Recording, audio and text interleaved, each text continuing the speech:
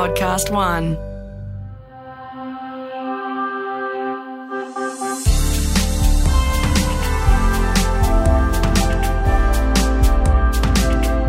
Hello, everybody, and welcome to Listen Able, our podcast where we hope to talk to able-bodied people who are disabled, anyone who wants to be involved or learn more about this community that I'm learning more and more about every single day. Not every episode, every day I learn more. And I think it's not just learn, but get entertained. And some of the storytelling is impressive. We had a guest on, Natalie Wade, who is an equality lawyer who has a high-level disability, an electric chair, has some high-level care needs, but is a weapon. Absolute superstar. Awesome. And she jumped on our Facebook to answer some questions. Yeah, so we obviously ask the questions that we want to ask in that moment, but sometimes we don't ask the questions that you want to know the answers to. So she was nice enough to sit down in front of her computer for a couple of hours and answer questions on our Facebook. Over 40 questions. Thank you so much. So I thought I'd read out some of the answers to your questions because some of them are ones we should have asked. It's funny when you get 40 questions like, oh, we really missed a lot of crap. Yeah, that's a great question. Don't take our job. Taylor Jade, you absolute legend and weapon. She said, hey, Natalie, really connected with you and enjoyed your interview. Just wondering how many hours each day you devote to your work. Because, of course, she talked about having over 2.5 hours of care every day. She said, do you find it challenging to balance your daily care, work and personal time? Natalie wrote back on her Equality Lawyers Facebook page. Hi, Taylor. So glad you enjoyed the episode. I definitely do not have the best work-life balance. Lately, I've been working 50 to 60 hours a week. She's a practicing lawyer, which is too much, and I need to sort it out. I've got a very patient, almost husband. By the way, she would like everyone to know, though she did talk about a wedding coming up this year. Yeah. It's been postponed because of COVID. Is that because our invites didn't come yet? That's right. We're still waiting. She goes, sometimes I find my care requirements themselves are a bit of a barrier to achieve a lot of balance because I need to squeeze them in no matter how busy I am. Does that make sense? Another great question. Question from James Whitnell. Hi, Natalie. Really enjoyed your episode. I have MS and have 2 sons with a rare form of muscular dystrophy. We're about to build an accessible, friendly home. Is there anything you can recommend that's not usually thought of? Great question. Now, we did ask about her home. She talks about wider bathroom, talks about lower kitchen, but her answer here is fantastic. Oh, man, I haven't even thought of this. Yeah. So she said, obviously, accessible standards need to be met. That's a given. But she said, I've got a swing door oven, so she can actually grab hold of something and swing the door in and out to open it. So cool. She's got automatic swinging front doors, which you might see in an office, which I personally cannot wait to have in my house one day. Probably the most random thing is so helpful is a zip tap. I can't lift a kettle or tilt it to pour coffee or tea. The zip tap has instant hot water. Oh, like in office spaces. Yes. Very smart. Because your big fear, Dylan, is dropping hot water on myself. You wouldn't need that if you have a zip tap. And I still worry about like I don't boil the kettle, I don't touch pots. And one other we want to give a shout out to, and the answer from Nat herself, Bianca Bassett wrote, other than your wheelchair, what's one AT, which is assistive technology, that makes your life easier on a daily basis? And then Nat wrote back, whoa, this is the best question. I've really been enjoying Google Chromecast at the moment because I can change the TV channel and volume from wherever, which is really useful when I'm in care and want to watch the news or something cool. Very cool. So she just doesn't have to look for a remote, reach over, find it. She can just use her voice, which makes sense. So cool. And that's one of the coolest things about accessibility. Like people always go, oh, Siri's so to make my life easier. It's like, no, Siri's so blind people can use a phone. Yeah. Like it's, and like, oh, I never thought about makes it like sense. that. Very and of course, go back to Ben's episode if you want to hear how it helps him. Or Steph. Steph Agnew. Alt text, everybody. Yeah. Thank you very much to Nat for jumping on our Facebook group. Make sure you follow us, Listen Able Podcast on Instagram and Facebook. But let's find out who this week's guest is. When I was younger, I thought the job of our next gentleman might have been one of those jobs that I was like, nah, too hard for me. Too hard when you're in a wheelchair, too hard when you have a disability, a pretty tough one to kind of do. And this dude got nominated by... multiple. Well, I would say the most nominated. Yeah, definitely. The most nominated person we've had. Up there with Mo and Vinny. Yeah, on... What about me? No nominations for you. Okay, cool. He's a very busy guy. And we've finally locked him down. We got him. To come on Listen Able. We're very excited. Let's let him introduce himself. Well, I'm Dinesh. I'm a doctor who works in the emergency department at the Gold Coast University Hospital. We are the busiest emergency department in the country. Oh. As of last year or the year before, I think. So it's a super interesting place to work. And I have a spinal cord injury, which I acquired halfway through medical school from a motor vehicle accident. And it's affected my fingers and everything below the chest. Before medicine, I studied law. I'm actually getting admitted as a lawyer next month, just for funsies. Just for giggles? Shits and giggles. Yeah. Sure. Overachieving much? Dinesh, we have to say thank you so much for coming on. We weren't joking about it when we said that you were one of the most nominated. One comes from Kelly Frost. She said, "Hi, I'm Kelly. I'm recently married 32-year-old psychologist with cerebral palsy. I'm really enjoying the podcast. Thought the following person would be an incredible guest. If he agrees to it, he's very busy. You should have heard of him. Dinesh, the first quadriplegic doctor in Queensland, she believes. Is that true?"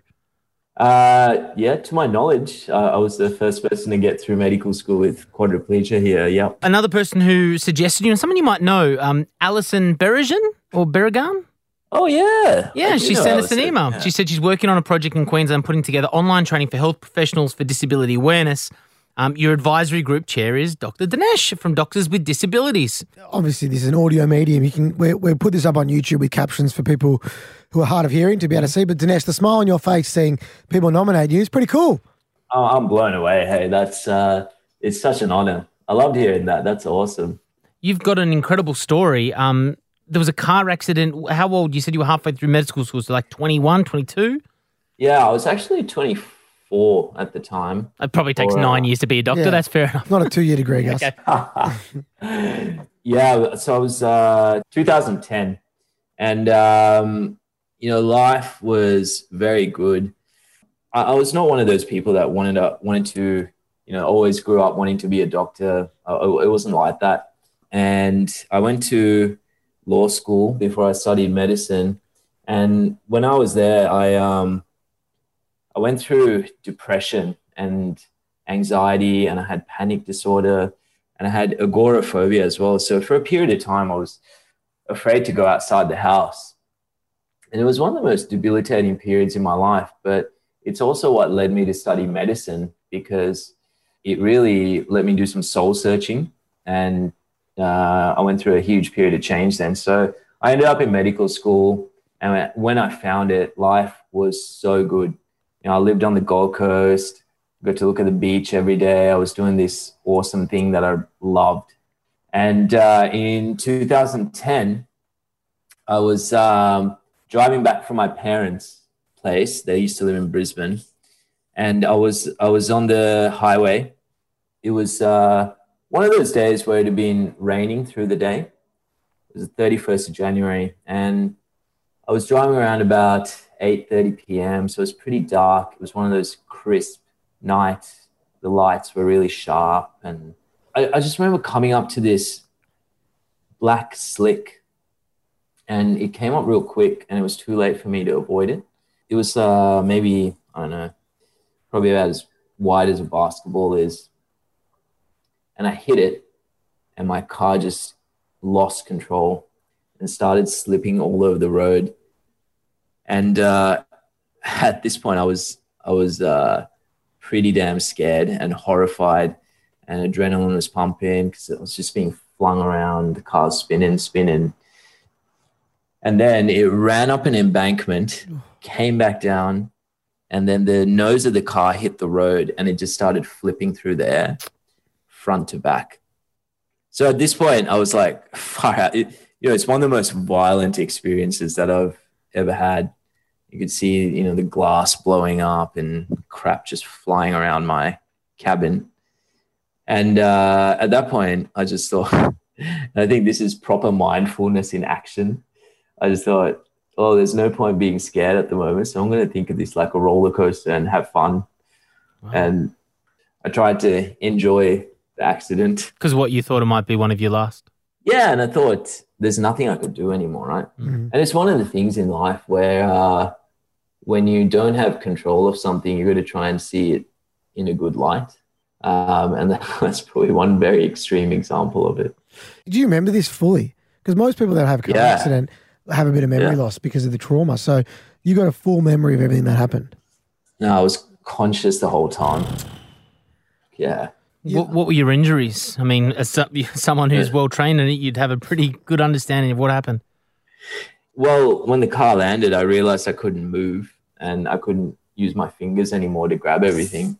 So I pretty much knew that I had a spinal cord injury. And, I broke my neck. So you're lying there. You've self-diagnosed yourself as now a potential quadriplegic. What's going through your head? How do you get help? Like, what happens?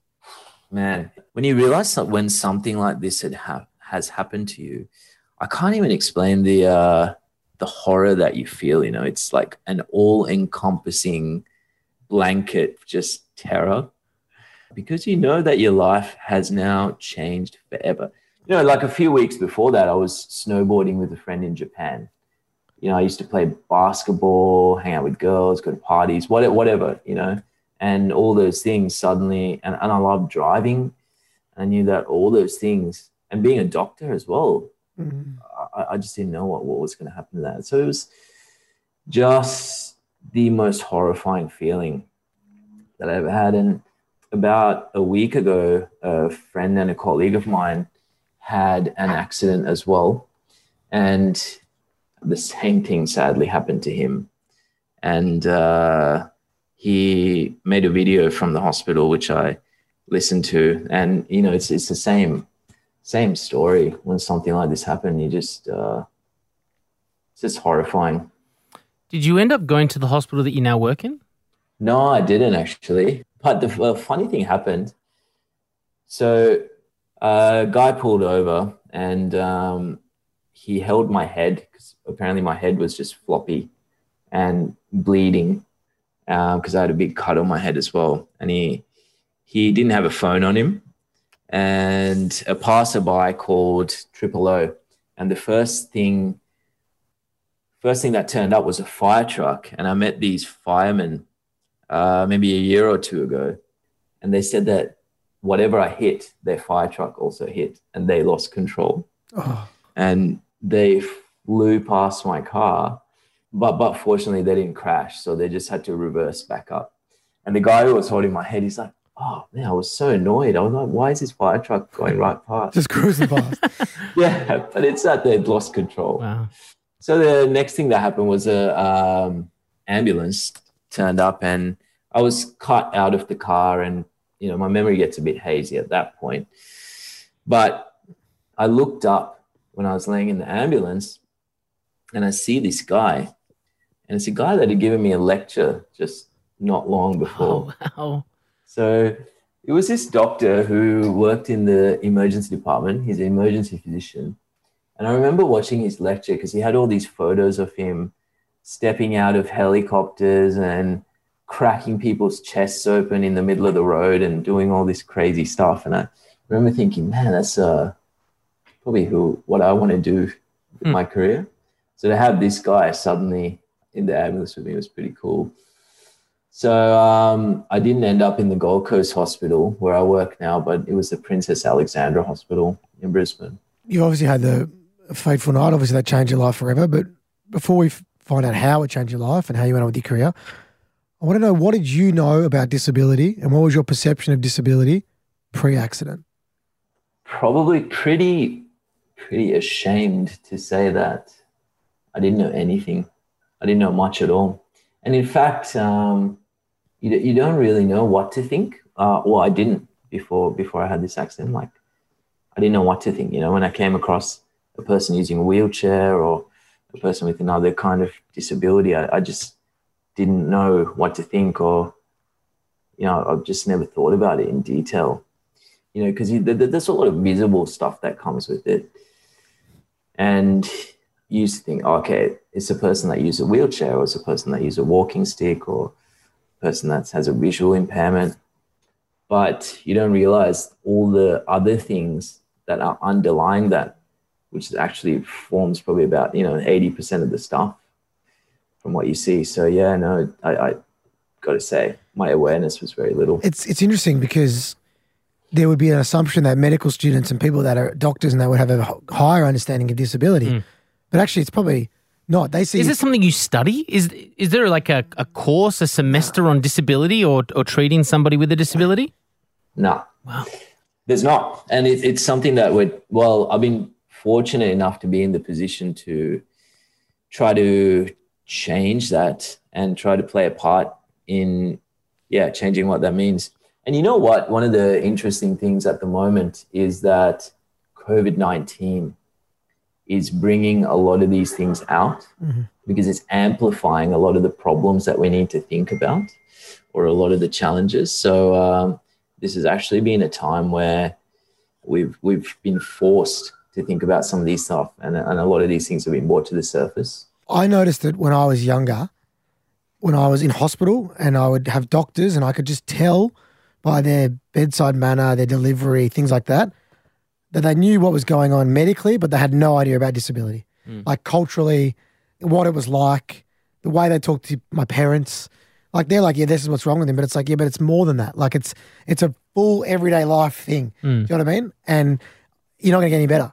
It's funny you say that. And I agree with you. Like I think there needs to be creation of tools because it's not the doctor's fault. Like if you're not doing if you're at uni and there's no subject or semester on disability, if you've never met anybody like Dinesh and myself, that's gnarly. You know what I mean? Like that's hard for them. So I think it's so important to talk about it. That's why it's cool to hear that you're doing that. Yeah, absolutely. And you know what? Like after I had the accident, I've had a lot of interaction with medics, and there've been a lot that I haven't liked, and there's been a lot of interactions that I've hated actually that have been damaging. A couple of years ago, I was at this forum in the United States where they had a bunch of patients with chronic diseases and some doctors, and they got these two groups to talk to each other. And it was really clear that, I'm sad to say that the doctors just didn't get it and just didn't understand what these people wanted. And I think when I work, I find that, your technical skills, like you're a doctor, and I think people trust you to be able to do your job properly by and large. But it's really the other things that matter, like the non-technical stuff and how you are able to help people and how you talk to them. I think that's a lot of the things that matter. Obviously, they got to fix you, but that was the most important thing to me. Is when bedside manner. Yeah, when I got treated like a burden or not like just another patient, but like it's a bit more than that for us. Do you know what I mean? And I struggled, and I would like say, I don't want that surgeon anywhere effing near me. You see how he's talking about us? Like, you know what I mean? And it's hard, especially when this is for life. It's not like, hey, I'm going to have an operation, get my appendix out, and then I'll never see you again. It's like, oh, I'm going to go home and I'm still going to be high-level disability. I've got to get out of bed and do this every day. It's like they don't care sometimes, you know what I mean? Yeah. So, yeah, it's an important point. Dinesh, can I ask you a question about the financial aspect of that? We had a guest, Ashley Morden. She's in Victoria, and she had a car accident when she was a child. Her mum was involved in a car accident. She was paraplegic. I found out in that episode that Road Act, Road Safety Commission. Road Safety Commission, TAC in Victoria, for example. In Victoria, pays for that as part of our Rego. Was it the same up in Queensland? Is that Australia-wide? Was some of the costs taken into account with that? Actually, that is super important to know as well. When I had my accident, a lot of these schemes weren't in place, but there was some state-based systems that covered the funding for it. But now it would be covered by, so there's the National Injury Insurance Scheme that covers some of these things. There's traffic accident commissions schemes like the one you've mentioned that are state-based. And there's the NDIS as well, which covers different things. So there's a variety of schemes that cover all these different types of injuries and conditions. And I think it's super important to know where you fit in. And I had no idea. I just know my Reg is so expensive. And when she told me that, a large amount of my money that goes to my registration goes towards people affected by motorcycle, car injuries. Yeah, well, imagine remodeling your whole house, getting wheelchairs, blah, blah, blah for the rest of your life. Can't afford that as just a normal person. Rehab. Yeah. So you went, you had your accident, you went to rehab, which is where you learn to live again as a disabled person. I never had that, obviously. I was born with a disability, so I learned on the run, as I would say. But I hate going to rehabs. Like, they are just a place where, like, it is just so sad sometimes. There's some people like, yourself who come out the other side and have a positive impact on their lives. But for a lot of people, this is life ruining, you know what I mean? You've also then got in your own head, am I even going to be able to do my career? How did you mentally get through that? And when did you decide, you know what, I'm still going to be a doctor? I was in hospital for 7 or 8 months. Oh, bro. And I didn't even like sleeping on my bed all the time. I was that restless. Like, I used to sleep on the floor sometimes, sleep on the couch. I used to be like outdoors often, and I'd hate being in the house all the time. So I remember looking out the window in the hospital and thinking, I don't know when I'm going to be outside again and I'm going to be stuck inside. And it was the worst feeling.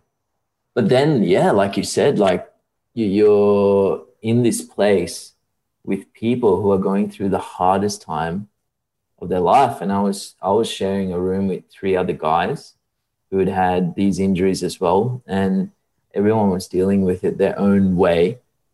You know, one of them had some other significant issues, and they get angry every night and throw things around. And one of the guys liked to take to the drink, and you're just in this chaos. And I actually got to a point where I was just wearing like earmuffs to block out the noise at night, and blocking out my vision as well, just so I could tune out of it all and try to sleep peacefully.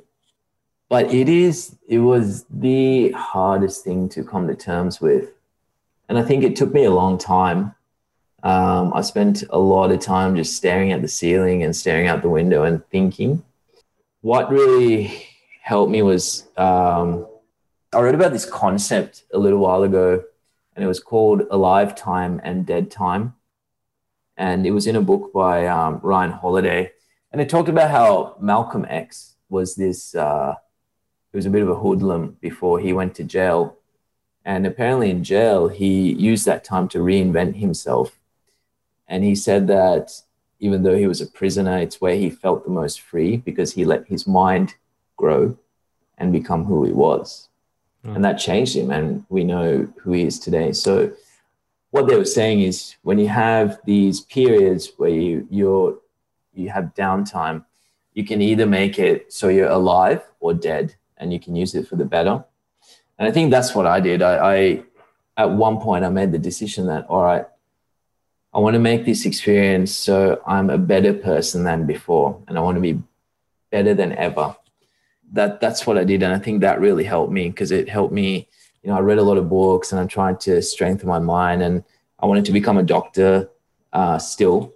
A lot of people told me that I couldn't, but it never left my mind, because I knew that if I didn't do it, I'd regret it for the rest of my life. And I didn't want to listen to what everyone else says. I just wanted to do it. So good. I'm glad you did, man. Thanks, man. And isn't that interesting, the difference of mindset? You strengthen your mind, and, and no offense to the other people in the room with you as well, they probably took a different mindset, and you've got 2 different lifestyle outcomes.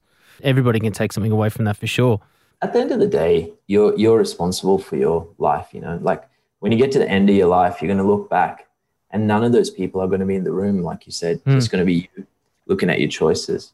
One of the other things that I've had the privilege of realizing is that I've had this spinal cord injury, and I've lost the use of my fingers and legs. But I was far more debilitated and limited having depression. Because I was actually I was a prisoner of my mind then, and I didn't want to leave the house, and everything struggled because of that. But the spinal cord injury, I don't feel limited at all. Good. I've done more after the injury than I ever have before. So it just goes to tell you, your mind can limit you, but your body cannot. Yeah. It's about perspective. The one thing that I say is, it's not the events in life that dictates the life that you live, it's the decisions you make around those events. So it's not the fact that we're both in wheelchairs, it's how we view it and what you can do. And both living huge lives. Trying to. Did you ever get blocked by any boards, or people thought that you couldn't do it to work in hospital? Oh, yeah. There were a lot of people that said that. And when I came back to medical school, fortunately, I had a school and a university that were very supportive. But at the same time, there were some policies that came out in Australia that actually sought to block people with disabilities from studying medicine. Yep. Why? That is isn't almost discrimination. One of the most hurtful things that I saw around that time was I saw an email from a committee member that was drafting these policies, and the email said that this policy should allow us the legal protection if we want to exclude someone with a disability from studying medicine, or if we want to remove someone already studying medicine who's acquired a disability. In case you stuff it up and something happens and then that person sues you because you're disabled and can't do the job as well. Yeah. That's loose. So there's an unconscious bias and perception that you wouldn't be able to do it because you are disabled, and you have high liability because you might stuff up. It was super disappointing. And I got through med school. I got good grades. I got awards when I graduated as well. And I did everything I can to make sure that I'm a good student, did the best I could. I also spent a bit of time at the Harvard University. So they have one of the best medical schools in the world. Wait, Harvard University? Yeah. I have heard of Harvard. Have you heard of Harvard? I've heard of Harvard. I've seen the jumpers. I like it. Like, oh, it's cool. This new small uni called the Harvard University. Yeah, I got the jumper. Yeah, I went there, and I think I was the first visiting medical student with a spinal cord injury there. So I did all that, and then all the graduating doctors in Australia are guaranteed a job. So if you're a domestic student, you get a job because they make as many medical student places as there are jobs. Interesting. And, whereas like teachers, they can have so many teachers, but 1,000 people for 6 jobs. Yeah, same as accounting, anything. Yeah. Interesting. On top of that, I had a scholarship from Queensland Health, and it said, we're going to employ you for 5 years. But suddenly I had a spinal cord injury, and they're like, oh. Did we say that? Yeah. Did we write that down? Have you got that in writing? Can we delete Yeah. Can we get rid of those emails? Yeah. Delete. Then suddenly they're saying, okay, you got a spinal cord injury. We're removing your application. And this turned into a massive drama. And at one point they're like, look, you're just not going to be starting work with your colleagues. And hugely frustrating. But I'm going to say the medical board actually registered me promptly. They were really good to work with. That's good. It's more the employers. Yes, that was my next question. Was there a moment of acceptance or that you felt that finally you were freed of that persecution and discrimination? So I got the job, and that was, that was actually largely, and I think this goes to show we all need to push for the right thing. If we see some injustice in the world, or if we see something worth fighting for, each of us has to say our piece. Mm-hmm. And I think that's what happened. Like, a lot of people came through, they supported me in getting the job. The media told the story. And I think that is what actually helped to get this across the line. So I started working as a doctor in 2017. 2018, I was awarded Junior Doctor of the Year for Gold Coast. And then still I had, when it came time for specialist training, and despite all the things I've done in the career, there were still people that said, oh, you've got a spinal cord injury. So if you're able-bodied, you're an immediate acceptance. You're the golden boy of the medical industry. You won the award. You get whatever you want. A couple of weeks ago, I started doing a certificate in emergency medicine, and a part of it is all these different skills that you have to do. And one of my bosses is a supervisor, and one of these things is suturing. So you got to suture stitches. Someone's, exactly. And I've never actually done it before on a patient. Tough without fingers. Yeah, you don't have the use of your fingers. Tough without fingers. Yeah. So my boss said we fiddled around a bit, and I could previously, I've had to go on a model, and I figured out a way to do it with a bit of help. So while I can't use my fingers, I still got wrists. Yep. I can use my wrists. And so my boss said, okay, well, we obviously need to do it in a safe way. And you've probably shown that you can manage this safely. Let's see if there's a patient that's willing to do this with you. So we found this awesome lady, and my boss said, look, this is probably the first time it's been done in the world. We've made sure that we've got a safe way to do it. What do you think? And she's like, oh, I'd love for you to suture me. Well, she's in pain probably after like a surfing injury or like a fin's gone through her leg. Great. Is that arm versus a pool table, actually. So okay. Came off second best. Right. So we did it, and it was safe, and it was good, and she was stoked. That's good. And you got to tick that box and continue with your study. Exactly. Brilliant. I was going to ask that question. I'm going to just pretend like I'm able-bodied for a minute, right? When I see a dietitian and they're really overweight and they're giving me advice, I'm like, do you actually know what you're doing? Do able-bodied people, when you roll in an emergency department, go, is this legit? Does this guy actually know because he's disabled? Can you see it on the patient's face? So we've talked about all these biases, like the institutional biases and all these things.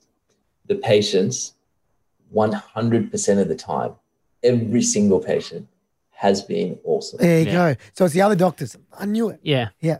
No, it's been amazing. Like, I've had some awesome conversations with people, and even people using wheelchairs and other disabilities that have come into the ED in the middle of the night. And I've had a couple of them say, you know, I just knew that you'd get it. We've just had awesome interactions. And on your fifth night at 4 a.m., that's just a really nice thing to hear. Can we just run through practically how you go about work? So like if you do need to do something hands-on, do you have someone with you who can assist for that part of it, yet you give the direction? Like how does it work? 90% of my job I can do independently. I've learned how to use a stethoscope. I've learned how to examine a patient. I write my own notes. So we have voice dictation in the department now.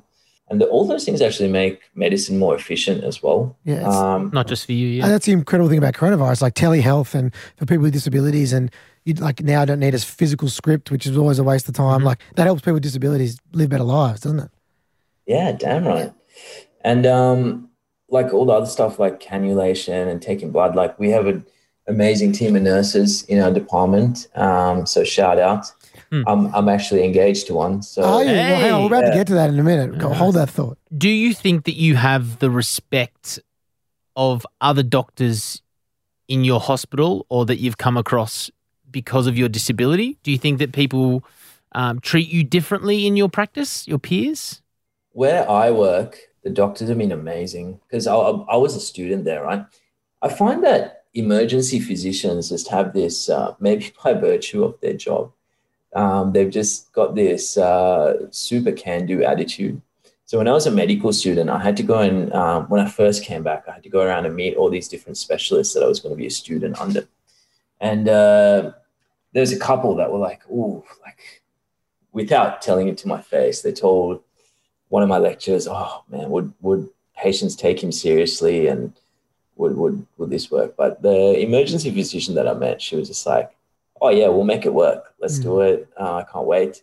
So they've had me since I was a student. When I was going through that thing I told you about with the job, some of them even offered up their parts of their salaries to fund mine. Cool. God. How good is that?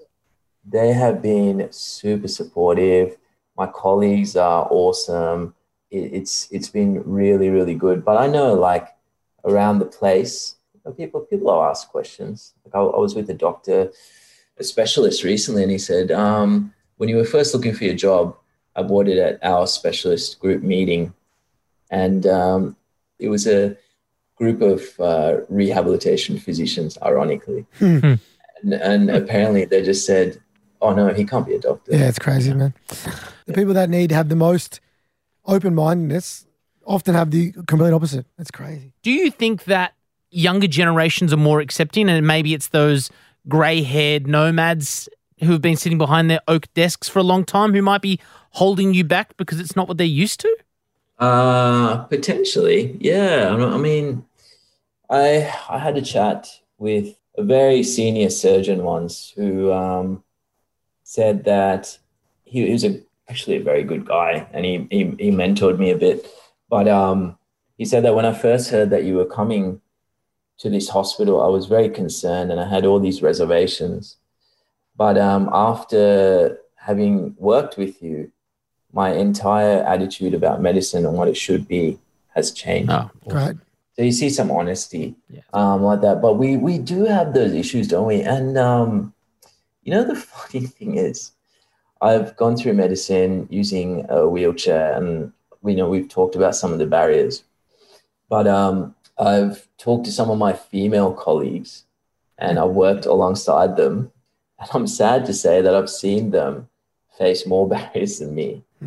So about your question about maybe the old generation, I've seen people tell my female colleagues, geez, I can't believe you guys get this maternity leave these days and whatever else. And, if you want to do this career, you need to be a man in a woman's body and all this kind of stuff. So, the thinking does need to change, I think. You touched on it briefly before, but you are a good-looking rooster, first and foremost, I must say. And you said that you're engaged to your partner. Did you meet what's your partner's name, first and foremost? Rachel. So were you work chums that got together or? Yeah. Well, I used to see her around at work. And look, I I tell the story this way. So I always Hey, say, it's your side of the story. Hey, she's on the podcast, all right? I used to see her around at work, and she was amazing. She's an amazing nurse. She's a beautiful girl, and she was just super kind. And I just saw her around, and I actually kept seeing her around for about a year before I started talking to her.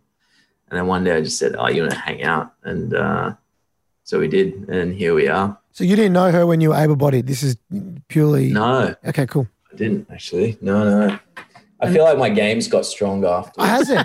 So how did you go? Did you, obviously that period when you're out of rehab, you're probably freaking out about it, but do you reckon, how did you make the switch, I guess? Because obviously it's a bit of a different kettle of fish having a disability with your sex life.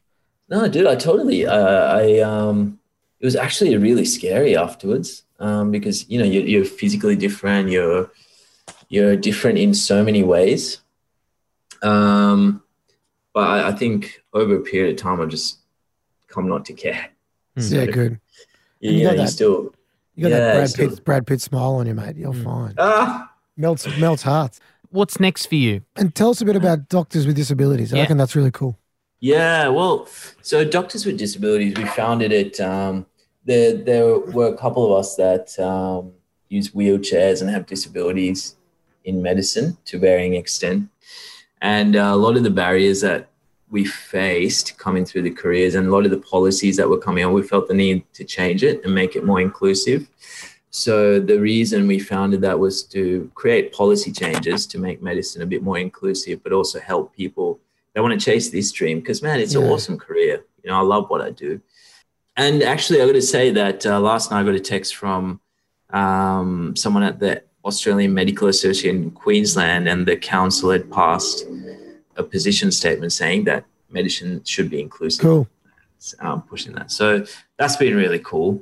And, you know, I feel like I'm in a privileged position. I feel like life's still good, and I want to do good out of what's come to this. So this week I was able to give some thoughts at a Disability Royal Commission hearing, and that was specific to COVID-19 and how it affected people with disabilities. So doing things like that will change our community for the better and make a contribution. I want to keep doing things like that.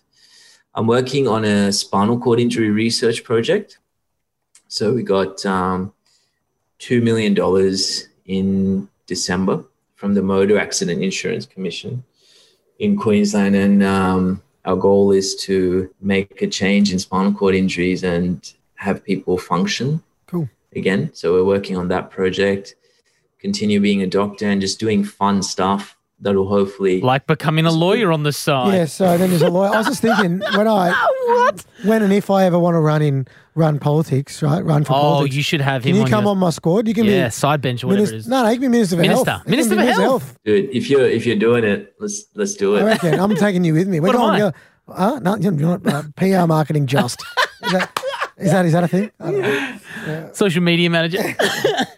We have a bowl of uncomfortable, Dinesh. This is where people send us questions anonymously, or they can put their name to it if they like. Usually it's a question they feel uncomfortable asking the person with a disability or affected by disability, but they want to know the answer to. This one came from Michael M. If you make a medical mistake because of your disability, is it worth the risk, and should you be held accountable? You should totally be held accountable if anyone makes a medical mistake, and mistakes do happen. But look, medicine is about practicing within your limits, disability or not, actually. So some people don't have certain skills in anything. Like not everyone operates. Not everyone does neurosurgery. Not everyone does plastic surgery. So you got to practice within your scope, no matter who you are, whether you have a disability or not. And then those limits are very clear. You know, I'm not going to go and crack open someone's brain and fiddle around in it. So start with the sutures first. We'll build our way up. Yeah, exactly. But yeah, if I ever make a mistake, of course, I want to hear about it. I want to be held accountable, and I want to do better. Good answer. If you could go back to that night when you had the car crash, would you change it? No, no. This is actually a question that I've thought about. As time goes on, I find it harder and harder to say, yes, I'd change it. If you asked me like 2 weeks after it happened, even a few months after it happened, I would have said yes. But look, I have had an amazing life over the last 10 years. I've met people, I've had friends that who have only known me this way and who I value and love, and I would have never met if it wasn't for the accident. Me and my mum. So my mum has just been an amazing force in my life, always. And we've come through this journey together.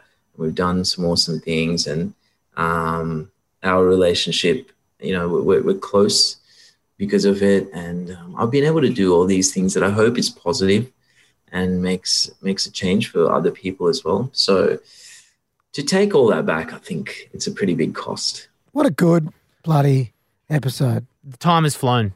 Very impressed the way you speak and advocate, but also just got busy living, you know what I mean? And doing what you want to do. I'm very, very impressed. And I think and hope that people who may be affected by a spinal cord injury or are and maybe are young and in school right now will realise there is nothing that can hold you back from pursuing what you want. And I think you're the poster boy for that.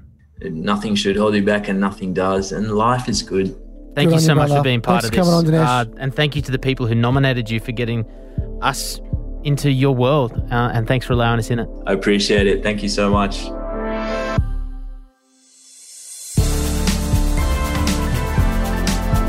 An incredible guest. And once again, I'm in awe and thankful to all of these people for giving us so much time. Yeah, just the honesty that everybody that's been on the podcast has been impressive, and it really is resonating with the people listening, and we see that. We see you share our posts on social. We see you write beautiful comments in where you get your podcasts. The subscriptions are going through the roof. So please keep sharing it as much as you can, because we want to get this podcast in as many ears as possible. And if you want to share your story or you know someone that we need to hear from, make sure you email us and get your requests in. listenablepodcast@outlook.com.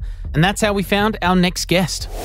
Well, I'm Julie, and I am the proud mum of a son who is 24, nearly 25, who lives with cerebral palsy. He's nonverbal, uses a wheelchair and needs help with all his daily living needs.